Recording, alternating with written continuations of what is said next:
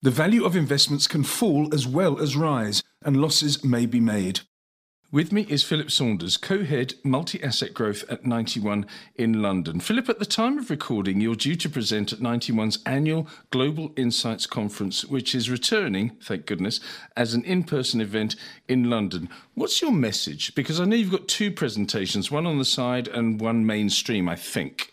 Yes, that's absolutely right, Lindsay. So I'm going to talk about Outlook. So we normally publish an Outlook piece back in November, looking forward to the following year.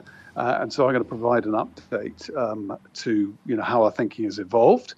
And I'm also going to be running a panel with three of our equity managers participating, where we're going to be talking about what markets currently don't discount adequately, what markets don't get currently, which should be pretty interesting because markets, have moved very substantially, but there are a lot of areas where the sort of consensus has lots of scope to be challenged. You sent me a piece, or rather I was sent a piece, and the headline is, What the Market is Not Getting Right. And what is the market not getting right? In other words, what is it getting wrong? Yes, well, I think that the key thing, of course, is that now we've come a long way. We've seen bubbles bursting in the form of Bitcoin, of profitless US tech companies, actually tech companies more generally. So a number of the sort of COVID bubbles basically have gone sharply into retreat. And this is because, of course, markets have woken up to the fact that the Fed is pretty serious about its sort of change in policy, that inflation needs to be, the dragon of inflation needs to be slain. And that's where I think the first thing is, and that is that what the Fed will have to eventually do in order to get inflation under control is not yet in the price. So slaying the dragon, obviously they have one, certainly the US Federal Reserve and other central banks have only one instrument to slay that dragon, and that is raising interest rates. Are they impotent in that regard? Well, I think that they've got a long way to go because the inflation genie is out of the bottle. And, we can debate about, how much of it is due to supply-demand disruptions, which, of course, have got worse because China is having to lock down in order to fend off the new wave of COVID. So, the Fed basically made a serious policy error by continuing to pump money into markets and keep interest rates at emergency levels, even though the economy was booming again.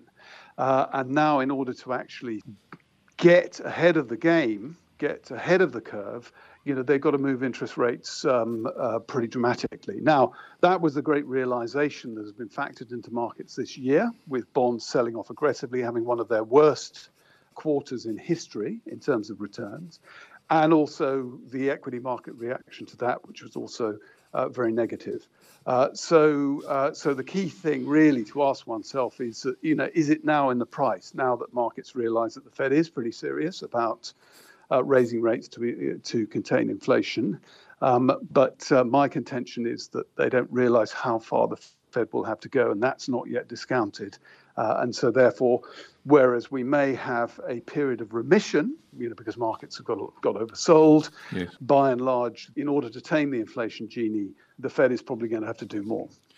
Will it do more, though? It might have to do more, but it's probably politically and economically unpalatable for it to do so. But will it do so? Will it stand aside and say, we don't care, we have to put our blinkers on and we have to stick to our guns?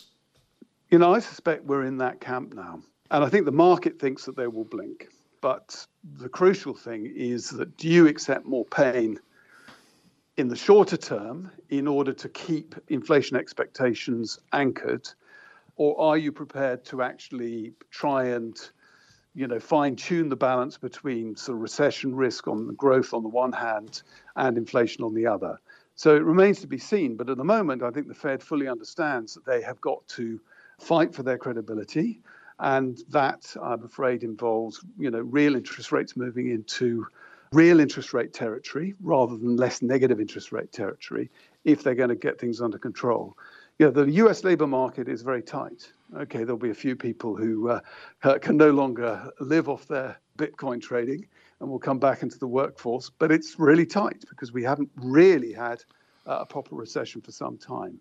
And we can see inflation effects beginning to become more pervasive. It's not just certain manufactured goods, it's services, it's wages going up, and so on and so forth. Okay, we've spoken about the US. What about Europe and emerging markets? Because obviously inflation is a global phenomenon and interest rates rising are the same. So what do you make of Europe? What do you make of emerging markets? And how does it, more importantly, from a 91 perspective, how does it affect your strategy? So taking Europe first, Europe is in this difficult position whereby you've got the negative impact of the Ukraine crisis, depressing growth, depressing consumer sentiment and so forth. So they're in the unenviable position of having to raise interest rates, even though growth is clearly on a somewhat negative trajectory, at least sort of over the next 12 to 15 months. So Europe is in that situation. Interest rates have been kept too low for too long, and now they're having to actually raise them, even though the growth outlook is not that great. If we move to emerging markets, that's interesting because emerging markets generally have to live in the real world. And so emerging market central banks in many areas, were moving to actually raise interest rates and tighten monetary conditions, in the summer of last year. So that's been happening. So even though the Fed and the ECB have been sitting on their hands, the central bank, for example, of the Czech Republic, has raised rates very aggressively, and they're not alone. So that, in a way, suggests that quite a lot of emerging market assets are closer to being priced properly for a higher interest rate, somewhat higher inflation environment, whereas that is arguably not necessarily the case in the developed world. You've got two presentations coming up at the 91 Global Insights Conference, as we spoke about earlier on. I would imagine that you're sitting down every single day and saying, okay, I've written this, but now it's redundant, or it's not quite as relevant as it was. I've got to change this because conditions are changing every single day, Philip. No, I think that they are changing. I mean, there's a sort of realization unfold. But really, if you stand back and look at what's been going on, certain absurd bubbles have been burst, and they're correcting viciously. Yeah. And whereas, essentially it was all about continuing liquidity, now you start to withdraw liquidity. There's a meaningful threat that liquidity is being drawn. Liquidity conditions are clearly being tightened. And everything that has been buoyed up by this excessive amount of liquidity, is now beginning to feel the heat. So, I mean, Buffett's obviously famous statement that it's only when you see the tide going out that you see who's been swimming naked, yes? Yes. And now we're really seeing who's been swimming naked in a big way. So, yes, the Ukraine crisis came out of the blue. Very few people sort of predicted it, even when the Russian troops were massed around the border.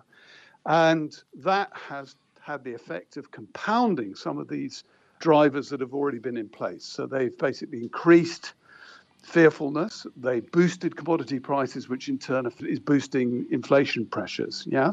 And they've also introduced the fact that, there are serious geopolitical risks. Russia is nuclear armed. They might use sort of tactical nuclear weapons. So we've been in an environment where liquidity, having been abundant, is now receding pretty rapidly. China was first, of course, and then basically other emerging markets, and then finally the US, and now potentially Europe too. And that is a very significant change in the underlying environment. That's the most profound thing that's going on. And we're seeing the fallout from that. And then obviously you have the Ukraine crisis that confuses the situation even further. And there are sort of, again, basically it looks as if this has got further to run. And there are some imponderable effects, tail risks that we need to also take into account. So challenging situation. Very challenging, and not least for you at 91 in London. Very good luck with your Global Insights Conference. Philip Saunders is co-head of multi-asset growth at 91 in London. This podcast is a marketing communication and is provided for general information only and assumes a certain level of knowledge of financial markets. It is not an invitation to make an investment and should not be construed as advice. The views in this podcast are those of the contributors at the time of publication and do not necessarily reflect those of 91.